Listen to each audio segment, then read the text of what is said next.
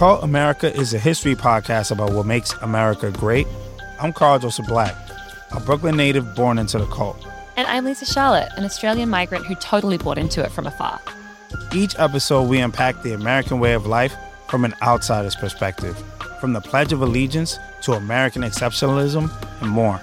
We'll dive into the history and share our personal experiences, along with discussion of some actual cults along the way. Listen to Cult America on a Three Springs Media Network, on Apple Podcasts, or wherever you get your podcasts.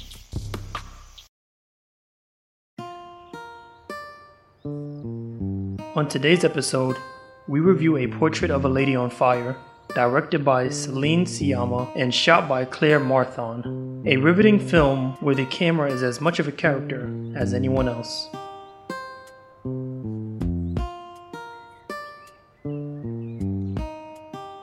Today we're going to be talking about Portrait of a Lady on Fire as a part of our Women in Cinematography episode. We recently saw Portrait of a Lady on Fire, which has a female director and female cinematographer. The director of it is Celine Sciamma, and the cinematographer is Claire Marthon. And it's about a young painter who's commissioned to do a wedding portrait of a woman who has just left the convent after her sister dies. And it's like a love story between them over the course of maybe like 2 weeks. About kind 2 of. weeks. Yeah, 2 weeks. And I really enjoyed it. I think it was like a beautiful film. It was like good acting, beautiful cinematography, which is why we're talking about it. And yeah, what about you? Yeah, I feel the name was fitting as far as every shot could be a portrait or a picture on a wall because it was so well shot. Yeah, the lighting was good, the colors were really well done, and it was just a beautiful film. Now the story, while I enjoyed it, I didn't feel like it touched me as much as some movies of a similar vein. Like I have to compare it to Moonlight because it kind of reminded me of that in a way. In the way that it was more of a slow burn of a relationship. And it was about just these people in a world where their kind of love wasn't accepted. So Moonlight is the first thing that comes to mind. But it wasn't as well written and done as Moonlight, but it was just as well shot. You know what I think though? What I liked about it was the fact that, so we talked about how it had like a woman director and a woman cinematographer. I think that there was maybe, you've seen a man in the film like 1 or 2 times throughout the It was just the man entirety. in the beginning of the movie, basically, who was the one taking her to the... Yeah, so it was really like they were on this island wherever, and then after something happens, it's just, what's their name? Marianne, Heloise, and another maid for a period of time, and they're kind of just living freely in a way that they won't be able to again. So it's kind of like a snippet of time that they won't get back, but they're enjoying it kind of to like the best that they can for the time that they have. I also like how they tied in that Greek myth about What?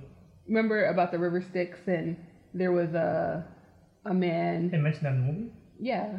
Well, anyways, for those of us who are paying attention, they mentioned this Greek myth about a man, and he went into, what's hell called?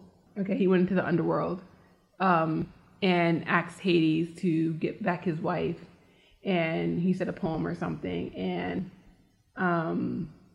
Hades was like, yeah, you can have her back and she'll be back in the real world as long as you don't turn around before you get to the door. And he did it. He walked and walked and walked. They got to the door, and at the very last moment, not believing she was really there, he turned around and looked, and then she was gone. And you remember that imagery of her in white in the wedding dress? Yeah. They kept showing that was kind of like her turning and seeing her in the wedding dress and knowing that eventually she was going to be taken away. So I thought, like, I liked the way they tied that into the film. And I like the fact that they, like, didn't use music. It was very weird for There a was while. some music, but it was very quiet at a lot of points. It was A very lot of sparing. atmospheric sound, yeah. They Yeah. had like one or two of the same songs, which was a good song. You got to listen to the soundtrack. It's gonna be like one song, but Yeah, and like variations. overall, I think it was really well used. Yeah, like And it's shocking that this movie wasn't nominated for a cinematography award. Like, I'm really surprised that it wasn't because it was so well shot. I think this film just wasn't in consideration at all because Whose was the it was France. production of it? What do you mean? The production company behind it. I don't know the production company, but I know it's a French film, Oh, okay. and I know that for American award shows, That's hard to get in. countries can only submit one film, and France submitted this film called Les Miserables. Yeah. So Portrait of a Lady on Fire wasn't even in consideration. And I think if it had been in consideration, you probably would have gotten seen some. it for like cinematography Yeah. and best foreign film, obviously most likely. But they didn't submit it, so it wasn't in contention. But I think it did win some awards at, I guess, the French Oscars. I think it's called the Caesars or something like that.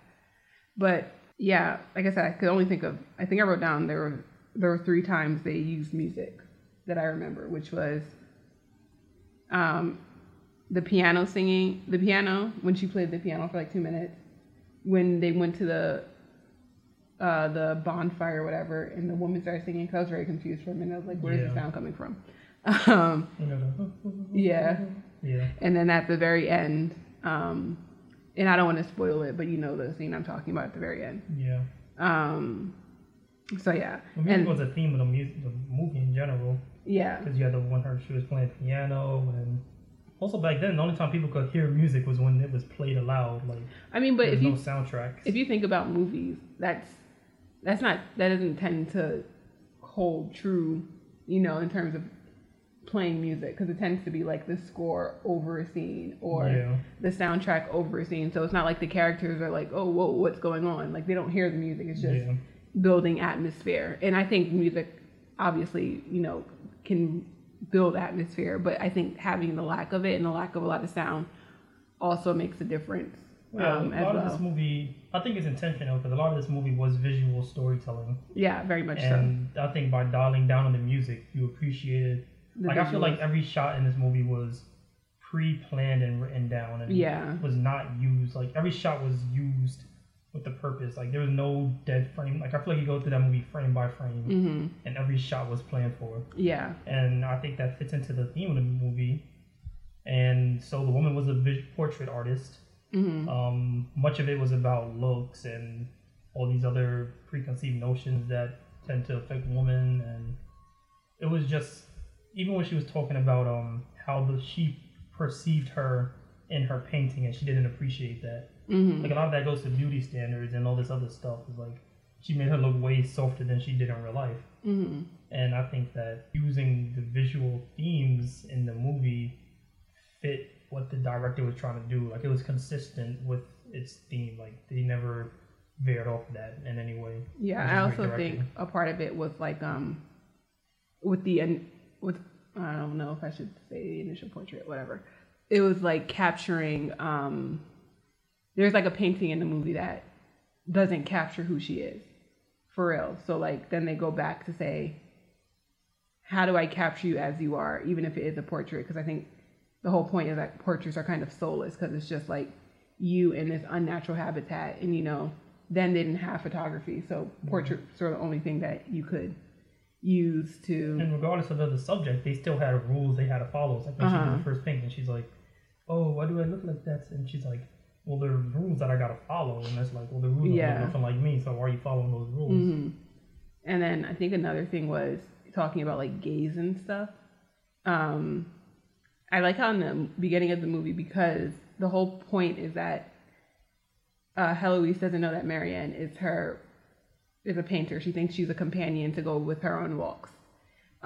So the way they frame it, so that you see the way that you're, like, they put you in Marianne's shoes, so you're studying Heloise the way Marianne is, to kind of understand her, to get that portrait.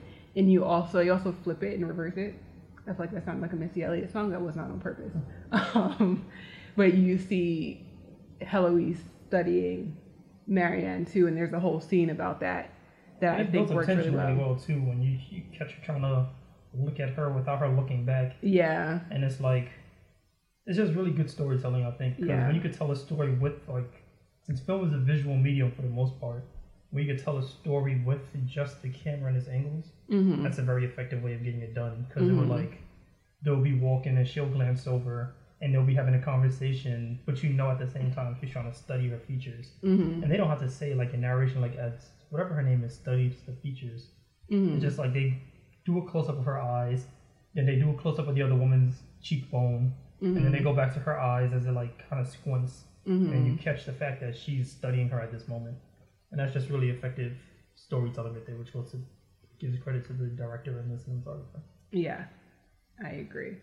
I also think one thing I liked was, like, the side plot. I won't talk about too much about what it's about with the other maid, because I think it also showed, like, hardships of women in that time period and, like, the freedom to make certain choices and stuff, and how they had to go about it in ways that are probably, you know, more life-threatening or dangerous than it would be in, like, modern days. But it shows that even though people don't think about things, may not think about things like that going on then, it still, you know, occurred and it still happened. Yeah. And I think that was interesting. But yeah, overall, like, I really enjoyed it. I would 100% recommend it to someone to go see if it's playing there. That, well, no. I would, but it's a slow burn. Everyone's not going to enjoy that kind of movie. It's yeah. slow. I think I take that back.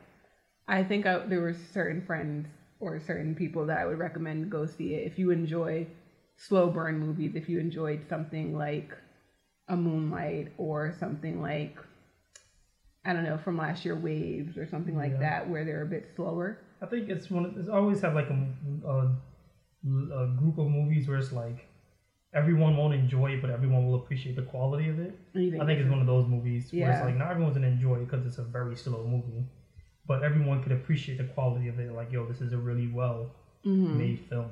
It's also in French, which some people are anti-subtitle, but it's like that dude from Parasite said, what did he say about the like, 1 inch barrier? Get over the 1 inch barrier, yeah.